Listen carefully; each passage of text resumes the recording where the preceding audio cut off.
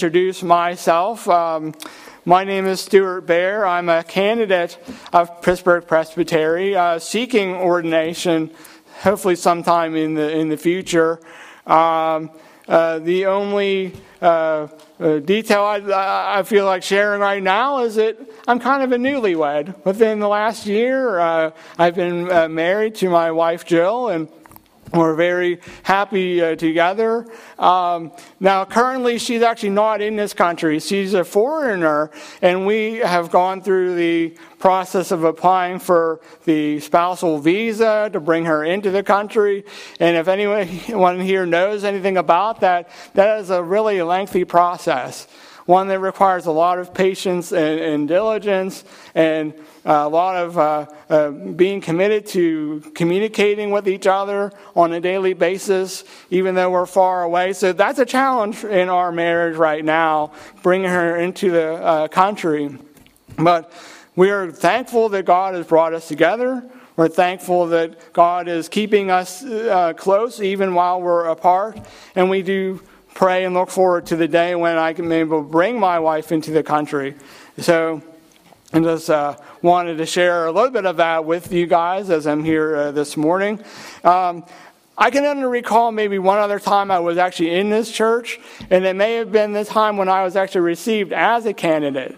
And so I've been here for Presbytery meetings and so forth, but I've never been in a pulpit for you. And so I'm pleased to be here. I'm glad that you were able to invite me here this morning. So our text for today will be from Mark chapter 4. We will look at verses 26 through 32. I will read through verse 34, though, because that's part of the passage. But the main bulk of what we will focus on will only be from 26 to 32. We will look at two parables in this passage, two very short parables. One is the parable of the growing seed, and the other is the parable of the mustard seed. These should be very familiar parables to all of us here. But, of course, anytime we read the Scriptures again, we want to once again be recognize that this is God's Word. God's Spirit speaks through His Word. And so even if we think that we know these stories and we're familiar with them, we always want to pay attention to things the Spirit may be teaching us in these familiar texts, even though we know them very well. Just a little background on what is a parable. We hear about these words thrown around, but perhaps we're not sure what even a parable is. Well, a parable is really just a story. It comes from the Greek word parabole, and it basically means throwing aside, casting aside, where you compare one thing with another thing. And what ordinarily would happen with these parables is Jesus would take ordinary things in the lives of the people, things that were familiar to them, things that they could recognize in their life, in their culture, and he would find some way to compare that everyday experience to some truth about his kingdom, about the work that he would do at Calvary, some way to parallel in their minds, they could see what Jesus was talking about in language they could understand. Now, one other thing about these parables, and if we read earlier in chapter 4, these parables are actually a judgment on the people of Israel. They were a judgment on them because here's the Messiah before them. They're not receiving him. They're not believing in him. And so these parables were a judgment on them. When Jesus was alone with his disciples, he explained everything clearly and distinctly. But when he was with the crowds, he spoke in these parables so that they were never truly understanding what Jesus was talking about. These were a judgment on them. But for those who were receiving Christ, who were understanding him, these parables really are able to express a lot to us about God's kingdom and what it really means to us. And so, we will look at these parables today. Now, another thing about parables is there is a distinction between a parable and an allegory.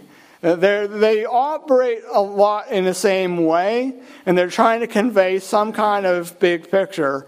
But parables and allegories do not actually work the same, in that when we deal with allegories, sometimes we're dealing with things that are somewhat outlandish, things that are not true to nature. For example, if we read in Judges chapter 9, the parable of talking trees, this is in the passage dealing with the rebellion of Abimelech.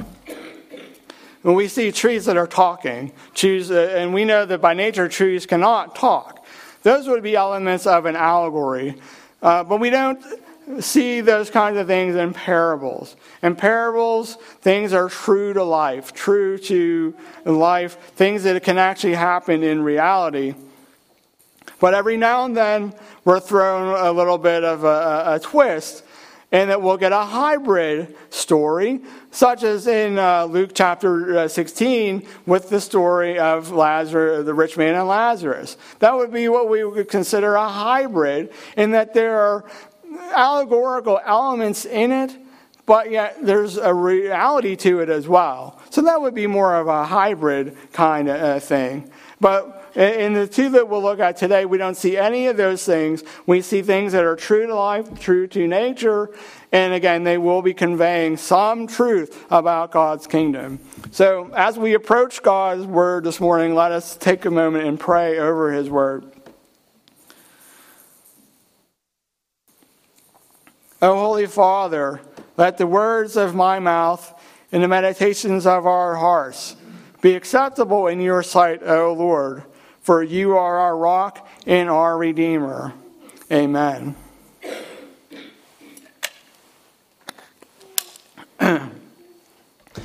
Hear now the word of the Lord from Mark chapter 4, beginning in verse 26. This is God's holy word. And he said, the kingdom of God is as if a man should scatter seed on the ground. He sleeps and rises night and day, and the seed sprouts and grows. He knows not how. The earth produces by itself first the blade, then the ear, then the full grain in the ear. But when the grain is ripe, at once he puts in the sickle, because the harvest has come. And he said, with what can we compare the kingdom of God? Or what parable shall we use for it?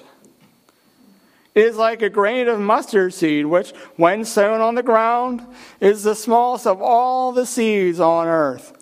Yet when it is sown, it grows up and becomes larger than all the garden plants, and puts out large branches, so that the birds of the air can make nests in its shade. With many such parables he spoke the word to them, as they were able to hear it. He did not speak to them without a parable, but privately to his own disciples he explained everything. The word of the Lord. Thanks be to God.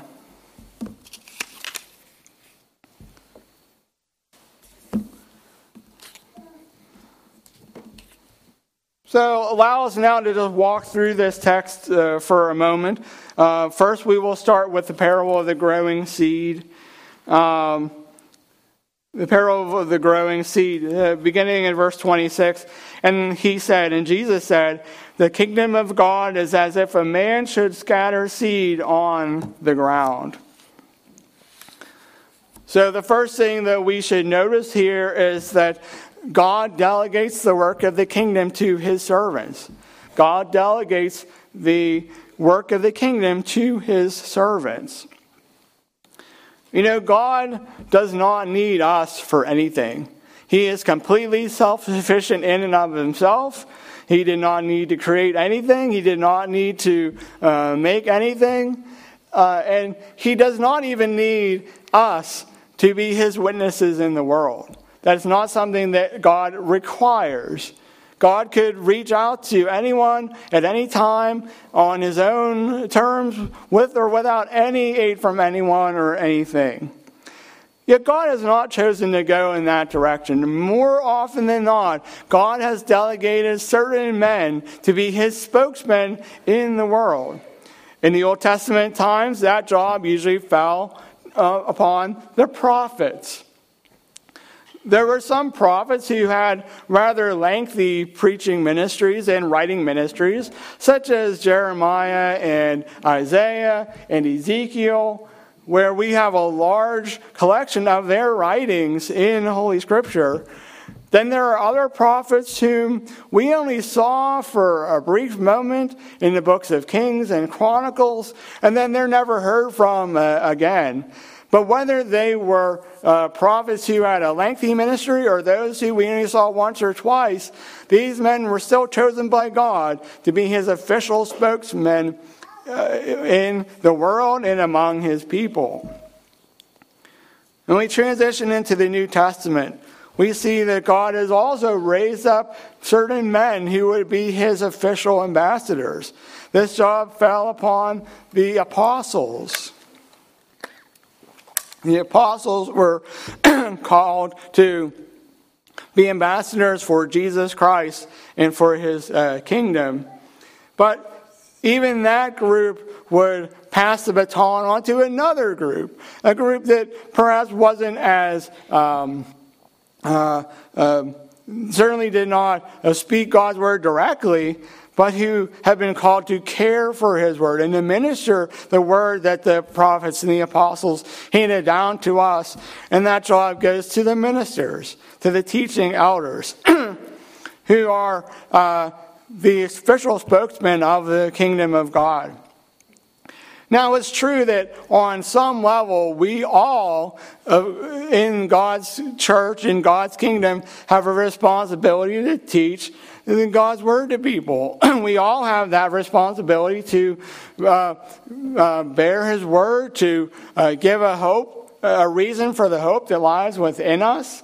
That job falls on all of us. It doesn't matter whether you are a minister or not. If you are a Christian and you call yourself a follower of Christ, it is your duty to bear witness to Christ. But the official duty is to the ministers, to those who have been called by God to stand in the pulpits and to bear his word to his people and to the world. And so we see in verse 26 that again, the kingdom of God is as a man scatters seed on the ground. Well, this is the work that the ministers do. They spread God's seed. They spread the seed of his word. And it's the primary duty of the minister. I know a minister of the gospel has a lot of work that he does besides that. He has to be a good administrator, a good listener, a good teacher. But by and large, his primary duty is to be a bearer, a preacher of the word, sowing the seeds of the kingdom. Now, any man who has spent 5 minutes as a preacher or as an exhorter knows one thing about this. This is a humbling task. A task that should not be taken lightly, because everyone who's ever truly, sincerely done this kind of work knows that what God is requiring of the ministers is something they have no ability in and of themselves to actually perform. The word can be spoken, right? But there's no guarantee that the people that are hearing that word are going to respond in faith. And it doesn't matter how eloquent the preacher is. Doesn't matter how accurate and perfect the doctrine and the theology is. The minister himself does not have any ability to move somebody in faith. That work solely belongs to the Holy Spirit. He is the one who converts. He is the one who draws men in. And He may use the minister. He may even use you as the means that would bring somebody into the kingdom and bring them into faith. But it's never because of the preacher, and it's never because of you. It's because of the Holy Spirit. He is the one doing the work. And we are the ones who are simply those whom God has delegated to be the bearer of that truth. Matthew Henry says that the word of grace is the work of grace. The word of grace is the work of grace. There's nothing anything the man can do to cause someone to believe in the gospel, to accept Jesus Christ. It is the work of grace. And grace is a gift that God gives to his people. So as we move on in this parable, we see in verses 27 and 28 that the man, while he's sowing the seed, is pretty much passive in what will happen next. Verse 27, he sleeps and rises night and day, and the seed sprouts and grows. He knows not how. The earth produces by itself, first the blade, then the ear, then the full grain in the ear. And so, again, when the man plants this seed, that's as much as he can really do at this point. He has to be patient. He has to wait for the ground and the seed and the soil to cultivate that which he has planted. There's nothing more he can do at this point but sit back and wait and watch as nature takes its course. And this is true again of those who are bearing God's word.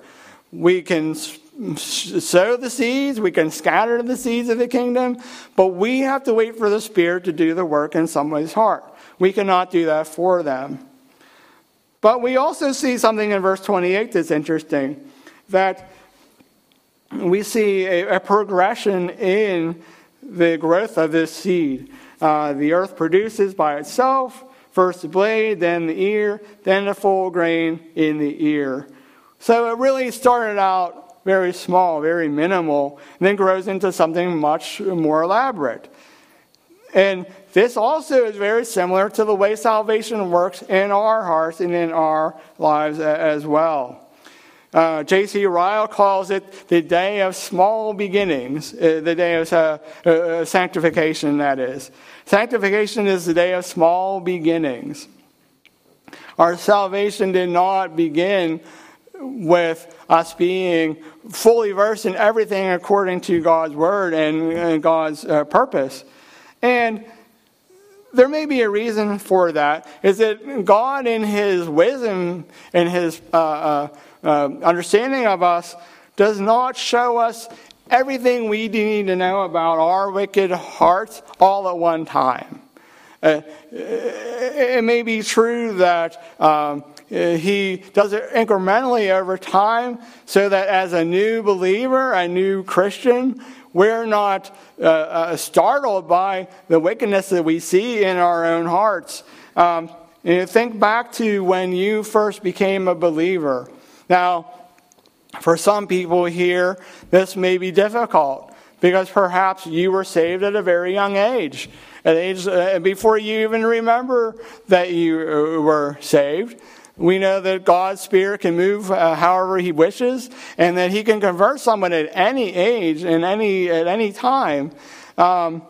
Many times in the church, we will pray for those who are become pregnant, and we'll pray for the baby in the womb, that even from that point, God would show mercy to that child and convert him in the womb. We believe that God's Spirit can do that. We believe that he's capable of that. And so even from that point, we're already praying for the sanctification of this child. But there may be some of you here who do actually remember the moment you got saved, the moment that God showed mercy to you. And if you think back on that time, perhaps, again, God didn't show you all of your wickedness all at once.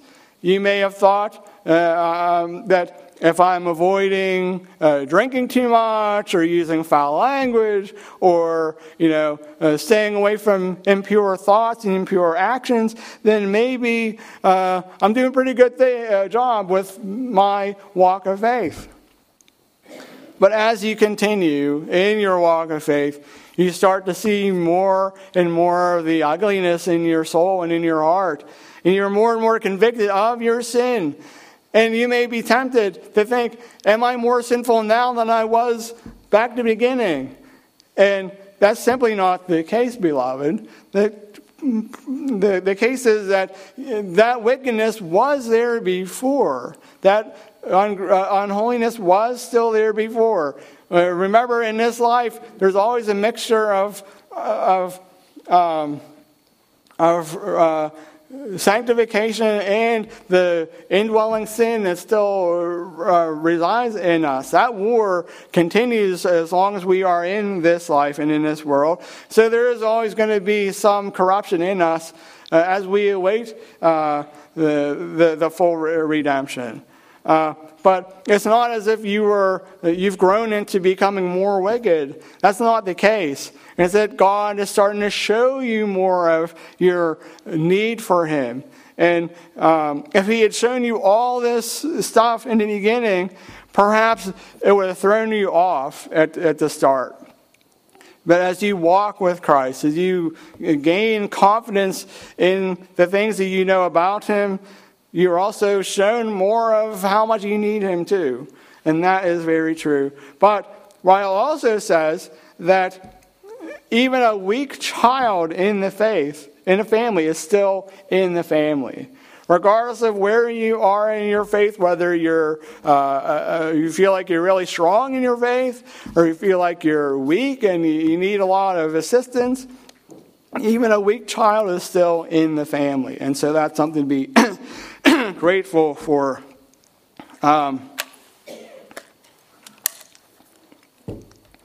Come to the end of this first parable, we see in verse 29, but when the grain is ripe, at once he puts in the sickle because the harvest has come.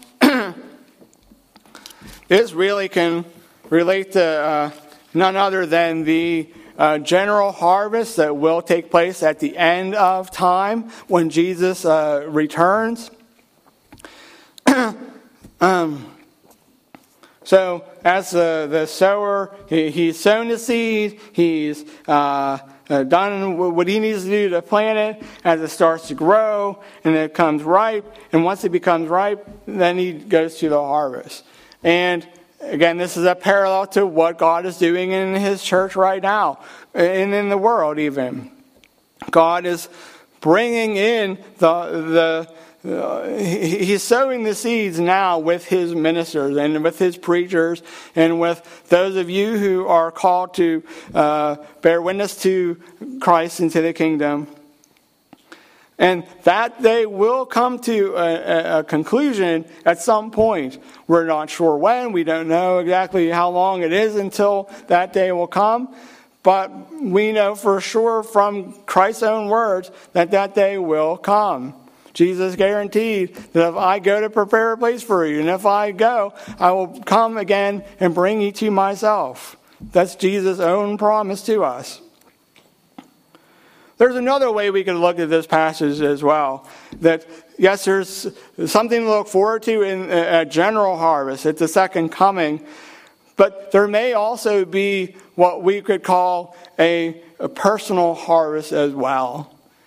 Whether or not we are the generation alive when Christ comes back, whether or not that's the case, if that's not true, if the Lord tarries and it's another 2,000 years before He comes back, each of us will experience the death of the body.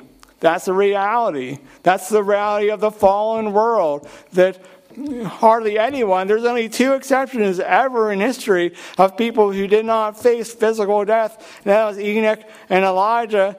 And the reasons that they were spared death is beyond our understanding. Why God chose to let them be spared of that That's between God and those particular saints. But generally, the rest of us will experience the death of the body.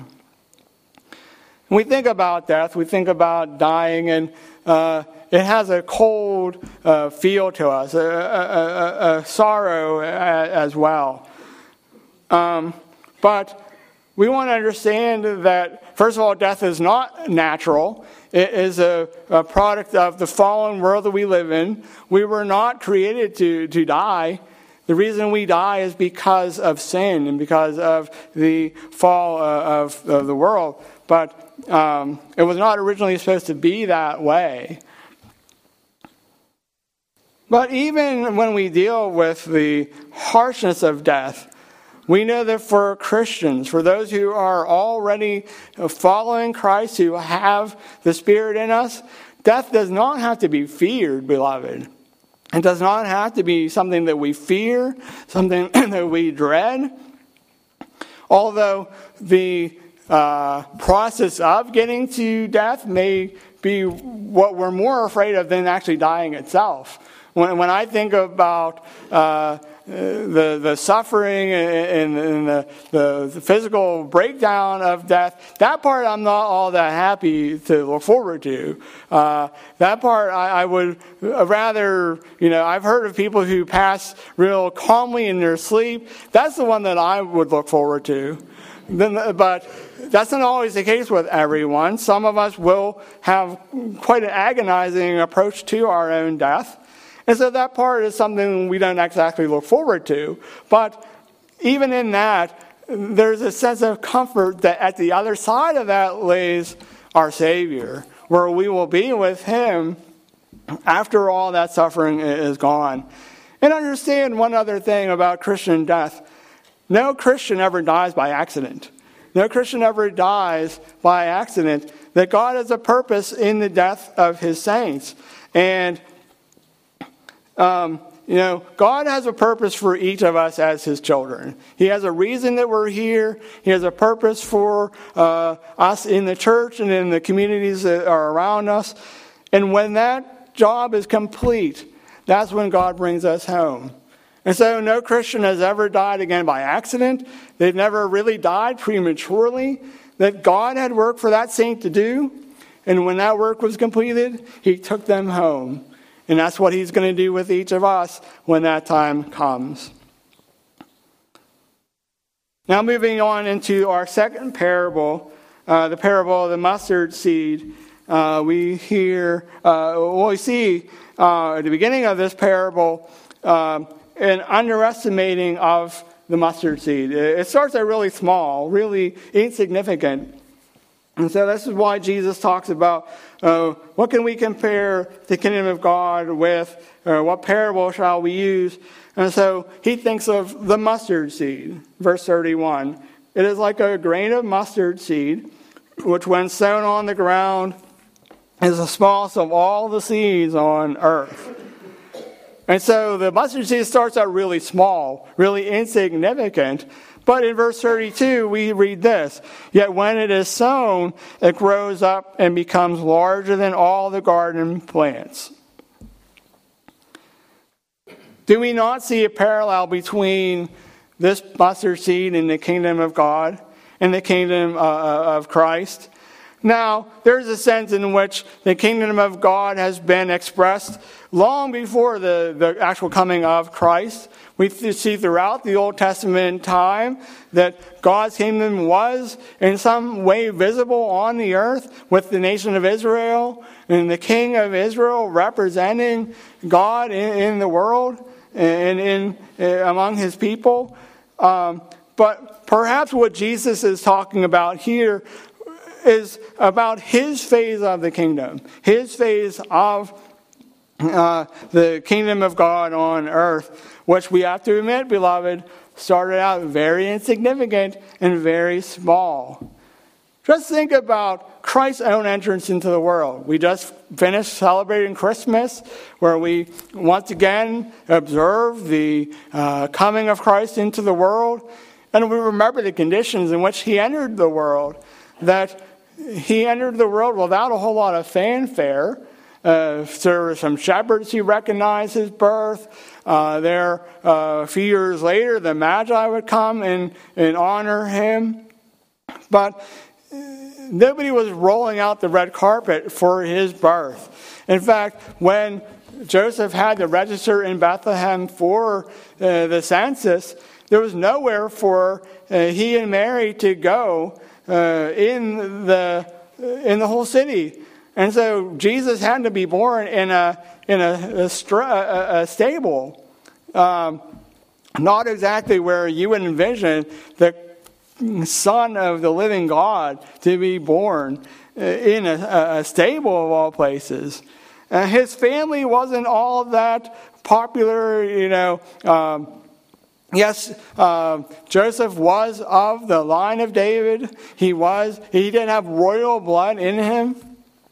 But by this point in Israel, it had been hundreds of years since the Davidic kingdom had any power in the world. I suppose that Herod was sort of like a king of Israel in a sense. He did have part Hebrew blood as well as part Edomite blood. But even Herod the Great was subject to the Roman Empire.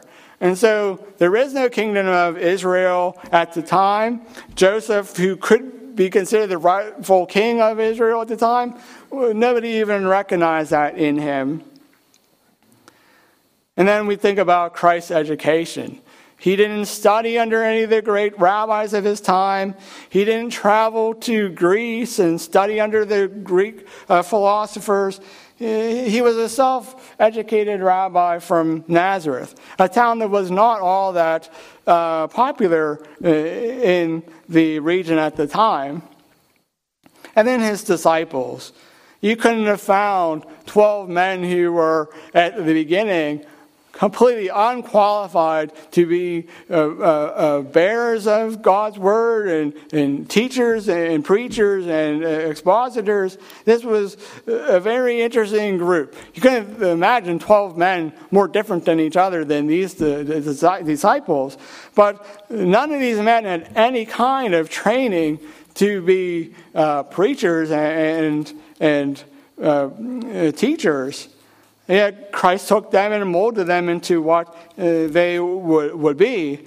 But these are humble beginnings. Humble beginnings. And Matthew Henry says, when a Christian church was sown in the earth for God, it was all contained in one room, and the number of the names was but 120. And so Christ's kingdom, his church in the world, began with 120 people. And that's it. No more than that. But that would not stop there. Again, in verse 32, and yet when it is sown, it grows up, and it becomes larger than all the garden plants, and puts out large branches, so that the birds of the air can make nests in its shade. And is this not exactly what we saw from Christ's kingdom? Again, we move away from the room of 120 individuals. And on the day of Pentecost, 3,000 people were joined to the church. 3,000 people in one day. And, slowly, by the end of the first century, there were evidences of the gospel in just about every part of the Roman world by the end of the first century. And so within less than 100 years, the gospel had made some great strides in the world, and to the point where it was hard to go anywhere in the Roman world and not find Christians somewhere in some way. Unfortunately, though, this parable is often misinterpreted. It's a victim of some misinterpretations. And sometimes when we see some of the elements in this parable, particularly there's a fellow who began the Calvary Chapel movement named Chuck Smith. And when he interprets this passage, he notices the birds and the branches, and he interprets this as saying there's something unnatural in this plant. And so when Smith recognizes this passage, he talks about the pure beginnings of the church, but then the infiltration of corruption within the church as well, dealing with the branches and the birds.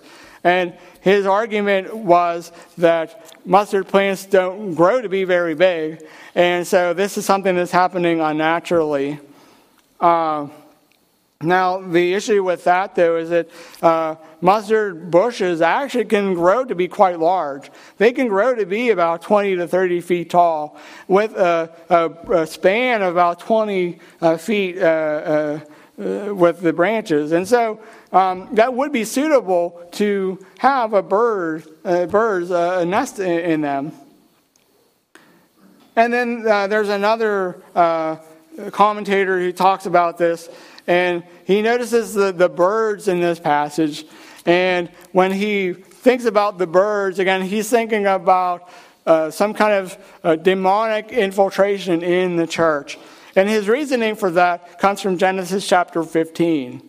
In Genesis chapter 15, where Abram is fighting away the vultures as he has prepared the animals for the covenant ritual, and this commentator sees that and notices that this is satanic interference in Abram, and so he applies that detail to this parable, and indicating that birds in these stories has some kind of satanic meaning to it. But that's not always the case in Scripture. There are times when birds do not necessarily have that definition.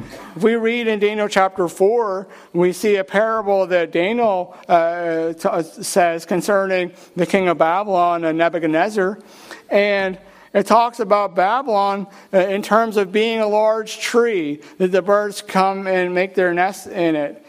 And so what Daniel was talking about there was the prosperity that Babylon experienced, and the prosperity that they enjoyed, and that God had blessed the Babylonian kingdom with this blessing. And obviously Nebuchadnezzar was not recognizing that blessing. But the point is that birds do not necessarily have a satanic meaning to it. And so one rule of thumb when we interpret these parables is the details in the parables oftentimes are really just there as window dressing. There's always one main point in a parable, and a lot of times the images we're seeing, the individual points, are really just there to describe the scene. And what was interpreted in one parable may not be how it should be interpreted in another. And so each parable is basically a unit in and of itself. And whatever is in that parable is how we would want to interpret that parable. So obviously what we're seeing here in Mark 4 is not some kind of corruption that's happening in the church, but how there will be a worldwide implications for what Christ established with this new kingdom. You know, God promised to Abram that he would be a blessing to all the families of the earth. All the families of the world would be blessed through him. And ultimately that blessing came through the Lord Jesus Christ as again, the kingdom of God would spread out from Jerusalem. And again, by the end of the first century, we're seeing that Christianity is being followed in just about every part of the Roman world. And so and even down into our day, we notice it in various parts of the world. The God of Abraham is being worshipped because of Jesus Christ and because of the spread of the gospel. Now, we come to a point in our society, and I guess the church has always done this, is we want to speculate as to how much more time we have before Christ comes back. How much time before the Great Commission is completed. Well, and when we look at different signs and different ways of figuring that out, we think of the different difficulties that come up, wars and famines and weather patterns. But Jesus says in Matthew 24 that those are actually not even signs pointing to that specifically.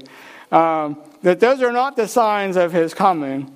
The signs of his coming actually is the gospel going out to all the nations, to all the world. And according to the Joshua Project, there are about 17,000 different ethnic groups around the world. 17,000 ethnic groups. And according to this study, there are about 7,000 of these groups that are still unreached. That's 42% of the world.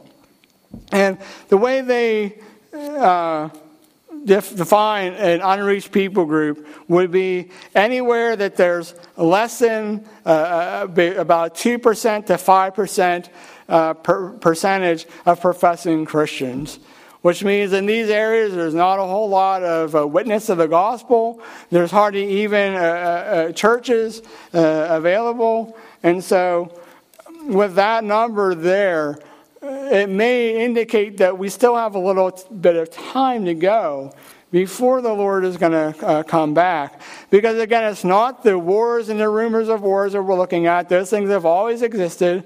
It's not the unpredictable weather patterns, because they have always been there with us too. It's the spread of the gospel and the Great Commission going to all the nations of the world. So until that is completed, beloved, we still have probably a ways to go before the Lord comes back. So rather than looking to those signs as indications of things, we ought to stick with what Jesus says. And notice that when we see new groups and new missionary groups going out in different parts of the world, that's the sign, beloved. That's what we should be encouraged by when we see new parts of the world receiving the gospel. And so a couple conclusions about this. First, with the growing parable, seed parable, so men and women come to faith, and it's usually by the preaching of the word. Sometimes there's some other way of bringing that about, but most of the time it's by the ordinary preaching of the word or the witnessing of the word in someone's life. But remember that it's never because of us. It's never because of you or anyone that someone comes to faith. It's only by the work of the Holy Spirit. And then with the mustard seed, we have, again, the humble beginnings of Christ's kingdom. It started out very insignificant, 120 people in the room. That was the church at the time. That was God's kingdom at that moment. But again, we see the progressive growth of that kingdom to the point where we are now, and you and I are far removed from Jerusalem, yet here we are, praising the God of Abraham through Jesus Christ because of that Great Commission. And so, again, we see the where it started, very small, and how it's grown to be to the point where it is now. And as I said before, we are not finished, beloved. There are many places that still need the gospel, that still need the kingdom's presence. And by God's Spirit, we will press on until that work is completed. And so that is something to look forward to, something to be excited about. We're coming into a new year, and we think about how can, if you had a really nice year in 2022, maybe you're thinking, how can 2023 top the great things that I saw in 2022? Well, and there's one thing that we can look forward to in this year. It's the continued witnessing of the gospel, the continued spreading of the seeds of the kingdom wherever we are and whomever we're around. And knowing that our work is not in vain. God blesses the work that we do on His behalf. Not that He needs us, not that He is dependent on us, but He delights in having His people do His work of evangelism. He delights in that. He likes delegating His authority to His people here on earth. That's something to be really grateful for, that He includes us in that. Something He doesn't have to. That's really a great privilege that we have in Christ. So, beloved, I hope as you continue through this new year that you'll be reminded again of the things that brought you to this point. Some blessings, some not so great things in 2022, but here we are, a new year, a new way of walking in our faith and bringing about the things that God has for this world and for His people. And I just pray that you will not grow weary of the task that is before us, that you will look to it as something to be joyful about, and that's really something we can be grateful for in this new year. So let's close in prayer, and then we'll finish. Again, our Father, we are thankful for these two parables that you have put before us this morning. We are humbled that you would choose us as your servants to bear your word, that you would even use us who are imperfect and who don't always have the right motivations in heart. But you still use us, Father. You still call us to be your representatives here in this world and in the church. And we just ask you, Father, that you would help us to recognize the work that is before us, that you would give us the joy to do the work that you have for us, that we would be humbled in the work that you have for us. Again, recognizing that you don't need us in any of this, but it is your delight to have us be a part of the Great Commission, even in some small way in our little corner of the world. We pray all this in the name of Jesus Christ, our Savior. Amen.